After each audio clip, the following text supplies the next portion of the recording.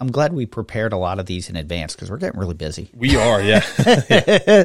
All right. So today, are you going to ask questions or do you want me to give? Yeah, I'm going to ask questions again. I would say I didn't do better, but all right. I felt more in control. What do you got today? All right. Is it a tree, shrub, graminoid, forb, or other? Other.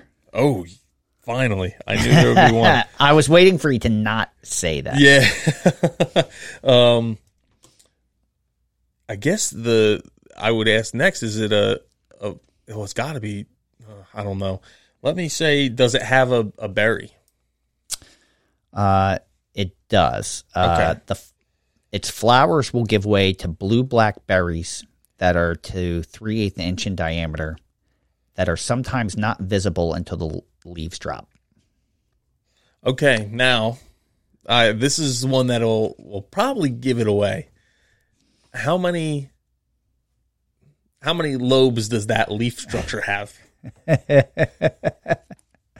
I'm just looking. I know what it is, so I just want to make sure I'm reading it from the right place. Its dark green compound leaves are up to 8 inches long, consisting of 5 leaflets with serrated leaf margins. Now, I know you know what it is, but you've only asked 3 questions. Yeah, I've only asked, but people are guessing along at home. Yeah. I'm going to say, because I know what it is. When I ask other, that's typically to include vines, and I include ferns in there just because I don't really know where they fall. But this would be a vine. It would be a deciduous vine from the Vitaceae family. And that's for everyone at home. Yes, which is the grape family, if you're curious what family that is. Okay, so that's 4. I'm going to ask, what's the fall color look like? The fall color is bright red to purple fall color. And I think it's pretty beautiful for what it is. Yes. A lot of people don't like this plant. But, yes. And then they're your 5. Oh, that was 5. That's okay. 5. Gotcha. All right. What's your guess? Oh, it's I don't know how to say the botanical name. Parthenocissus, what's it? Quinquefolia, which is Virginia creeper. Quinquefolia. Quinquefolia. So Tom's guess is Parthenocissus quinquefolia, Virginia creeper. I could tell you got this like by the third one. So. You mean once you said other? You're listening to A Native Plant Every Day with Tom and Fran. Welcome back to A Native Plant Every Day with Tom and Fran. I am Fran. And I'm Tom. And today's plant is Parthenocissus quinquefolia, which is Virginia creeper and also called woodbine. So this is our first native vine that we've actually done. People either love or hate this plant. I was going to say it has a bad rap, but there's some people who really say, wow, I love this plant. Yeah. But it can be a little destructive at the same time. It can be because you will see it climbing on trees, and it can grow 50 to 90 feet long, and it can grow 30 feet in a single season. So that's really aggressive as far as length. Like if you think of this plant growing 50 feet across, 30 feet in 1 year across your property. Yeah. You know, that or 30 feet up a tree may not be exactly what you want. And it is a facultative upland species. I wanted to make sure I pointed that out. One of the reasons that people don't like this is because, excuse me, they sometimes confuse it with poison ivy. But it's you pointed out, or you asked, because you knew that it's 5 leaflets where poison ivy is 3 leaflets. Yes. Yeah. So it is, if you're curious, like you're seeing the leaf and you're like, oh, this is poison ivy-esque. Is this poison ivy? It's not, because it's 5 leaves. Yeah, there's in my mind, when I'm looking and I see these plants, because you see a vine, there's really, when I see them, it's either Virginia creeper or it's poison ivy, typically. At least in the woods where I like to hunt and fish and do that kind of stuff. Yeah. And the 2 main identifiers, or when they have leaves, is the how many lobes there actually are. Is there 3 leaves, or is that 5 leaf structure? But some of the fresh, like if you look at the I guess would be the leader of the vine, where it's some of them only have 3 leaves. It can be a little tricky. They just haven't formed those 4th and 5th leaves yet. The other way is through the berries, because this, as we mentioned, has that like bluish blackberry, and poison ivy typically has white berries. So when you are in the fall, when it's defoliated, that's one way you can tell it apart because they still have their berries. Now they're both really beneficial to wildlife. One is definitely gonna give you an allergic reaction. The other one might only maybe give you an allergic reaction. Yeah, like, and it's important to remember, as Tom said, poison ivy is native. It's Toxidendron. I'm trying to remember the species. I can't remember, but radicans. Toxidendron radicans. So a ton of beneficial habitat for or deer food. love to eat it. Like there's a lot of benefits. It's got a lot of benefits to wildlife. Now I'm highly allergic to it, so it's an issue for me because like I could be hospitalized or complain, and Tom would have to listen to it for 3 weeks while I'm healing from it. So it is native to the eastern United States and most of the Midwest. So you're not going to really see it out on the west coast of the United States, so you don't have to worry about that confusion. Let's see. Let's go the bark, if you're interested about the bark, because it will defoliate. The bark is gray-brown, and it has aerial roots and tendrils that are used to cling to anything available for support. So it will cling to trees, or it can climb over other plant material. It's a vine. Yeah. And it can be aggressive, and that's what it does. Yeah. Now, we mentioned that it has berries, but I didn't really ask about the flowers. What do the flowers look like? It has a greenish-white flower in the late spring to early summer, and it will appear in the upper leaf axils. So you'll see those flowers in the spring, and then you'll get the blue-black berries that you'll see, but you won't see them completely until the leaf drops. Yep. And you mentioned it can be pretty aggressive. I've found it to grow in a bunch of different habitat types. Does it like full sun? What kind of areas does it grow in? Yeah, it likes full sun. It can take part shade. It can take shade.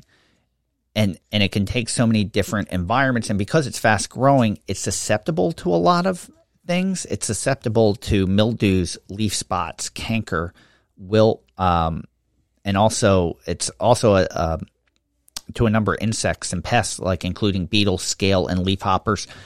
The one thing, though, is because it can take all these different conditions, even though it's susceptible to all these things, it can easily regrow after a foliar injury from its extensive underground root system. So it has the tendrils where it's attaching to everything, and it has a really good root system. So even though it has these issues, it doesn't affect it too much. Like if you want to get rid of this, you're pulling it out. But it does have a lot of great components to it also.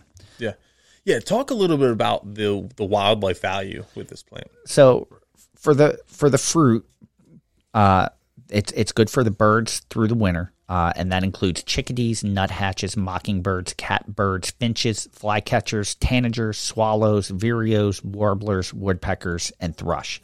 All these birds feed on the berries. So if you want to see these birds, this is a very important plant species for those birds. It is the larval host for several species of sphinx moths. And many animals like squirrels, mice, deer, and chipmunks all feed on the stems and the leaves. And the thick foliage actually provides shelter for wildlife over the winter. So this is something that you can feel pretty rest assured that the deer can feed on, but it may knock it back. But this is a plant that's going to survive through it. So now, so many animals like it, and like we talk about with Rhus aromatica, well, people can eat that too. Can people eat this plant? The berries contain oxalic acid, so when consumed, it's going to irritate your stomach and kidneys for humans and mammals, and it's fatal in large quantities. So, we mentioned that many of the animals are feeding on the stems and the leaves, and only birds are feeding on the berries. So that would make sense. So you don't want to eat this berry, and leave it for the birds. And I mentioned how, like, some people have allergic reactions to Virginia creeper, and that's because there is also a chemical called Raphides? Raphides. Something. It starts with an R. It starts with an R, and it makes you itch. So yeah, that's the big thing. And some people do have issues with that, so that might cause skin irritation for some people. Yep, and it's not everybody. I don't have any issues with it, and I'm trying to remember. Someone I talked to said that they were really allergic to it. And I was like, really? Are you sure you didn't touch poison ivy and you thought it was Virginia creeper? But Then I found out, oh no, there is actually allergic reaction that can happen with Virginia creeper as well. It's just in a much smaller group of people, and it's not nearly as bad typically as poison ivy is. Yeah. So you will find this starting to appear. Well, here's one thing to remember: if this many birds are eating the berries, you're going to find this plant all over, because they're spreading those berries after they pass them through, or the seed after they eat the berry. But it's technically found in its successional status is a facultative cereal species, and it's a component of climax forests in the eastern United States. So we talked earlier about sphinx moths. We didn't really mention, though, bees are pretty successful in assisting with Virginia creeper with pollination. So they are bee pollinated. And the bark and the fresh young shoots are aperient, alternative, emetic, expectorant, and tonic. That's a lot of words, none of which I understand and what they I'm not mean. even sure what that sentence says. I don't either. Someone will, and hopefully they share with us, enlighten us. But one of the things we always try to do is what this plant would be a good sub for. So if you have English ivy, which is, I'm drawing a blank on Parthenocissus, it's heterohelix. I'm sorry, heterohelix is English ivy. So this would be a good sub. Parthenocissus quinquefolia would be a good sub for English ivy, which is considered an invasive in a lot of states. So if you have that, I would maybe switch over to this. Yeah. So I'm just looking up your previous sentence. Yes. So aperient is it means it's used to relieve constipation. Okay. And expectorant, which is similar, if I remember correctly. Is no, that's alternative. That's a different word. Emetic. Emetic. Okay, I looked up the first one. All right, but aperient and expectorant, I think, are relatively similar. And I guess really what's left is for my last your quiz. Right? All right, let's see if you can finish off the week strong. Oh, emetic means causes vomiting. Oh, there you go. Well, so, it does say it's fatal in large quantities. So the bark and fresh young shoots, you probably don't want to eat too much. I don't think you want to eat it anyway. No. All right, I'm going to give you 5 statements, 4 of which are factual, 1 is not. And I want you to guess which one it is, and hopefully our listeners are playing along as well. See if you can guess. Are you ready? I'm ready. Quinquefolia is Latin for 5 leaves. Parthenocissus quinquefolia is not tolerant of atmospheric pollution. It grows in New Jersey. What are you talking about? It is used as a wash on swelling and poison ivy rash. A tea from the leaves is aperient, astringent, and diuretic. Okay. All right. And a hot decoction can be used as a poultice to help reduce swellings. I'm going with the that it's not tolerant to pollution because, like I said, I guess I'm not. South Jersey is the Garden State. Where we are is the Garden State. There's not nearly as much pollution as North Jersey, but I would feel like that North Jersey pollution kind of spills down here. Yeah. And I see it all over the place. All right. So Tom is saying that the plant is not tolerant of atmospheric pollution. Yes, it's actually extremely tolerant of atmospheric pollution, which is, goes to say when you talk about how resilient this is and how many conditions it can take, it just, if you want something that you're going to have success with, you're going to have success with this. So you just have to make sure that you're right plant, right place. You have an area that you can allow this and you can maintain it a little bit. All right. Are you putting it in your yard, Tom? I don't have to because it's put itself in my yard. And, I'm guessing the birds really did. And it's one that I keep pulling out of my garden, but there's one we have it looks like an addition on our house, but it's not actually an addition. Apparently it was built that way, but it's a brick area while the rest has vinyl siding. Yeah. And I'm really torn because I'm like, man, that would look really cool and like kind of old school if it had like that English ivy look, but with Virginia creeper climbing up the side. But I know that can be damaging to the house itself. It sucks the moisture out, if I remember correctly, because the tendrils are taking hold and they're sucking moisture. So I think it does cause for decay down the road. Yeah. So I'm like, it would be cool, but I don't really want it. So no, I'm not necessarily planting it. I don't understand the benefits of it. It's just not going to be beneficial in my garden. So I'm actively pulling it out. I have it in my yard, and again, same as you. It's volunteered in. The birds have graciously left seed where it's taken hold, and it's in an area that I can kind of let it go. And it's near an edge, so I will keep it confined to that area. It hasn't climbed on any trees, probably because there's other invasive vines already in my property climbing the trees, and it can't outcompete them. But it's there. It's providing good resources for wildlife, and I'm just kind of letting it go right now. So cool. Perfect. So that ends another great week of A Native Plant Every Day. Tomorrow we have a brand new episode of Native Plants, Healthy Planet. So make sure you go over there and download that one. And we'll see you again next week. And until then, keep it native. Thank you for listening to A Native Plant Every Day with Tom and Fran.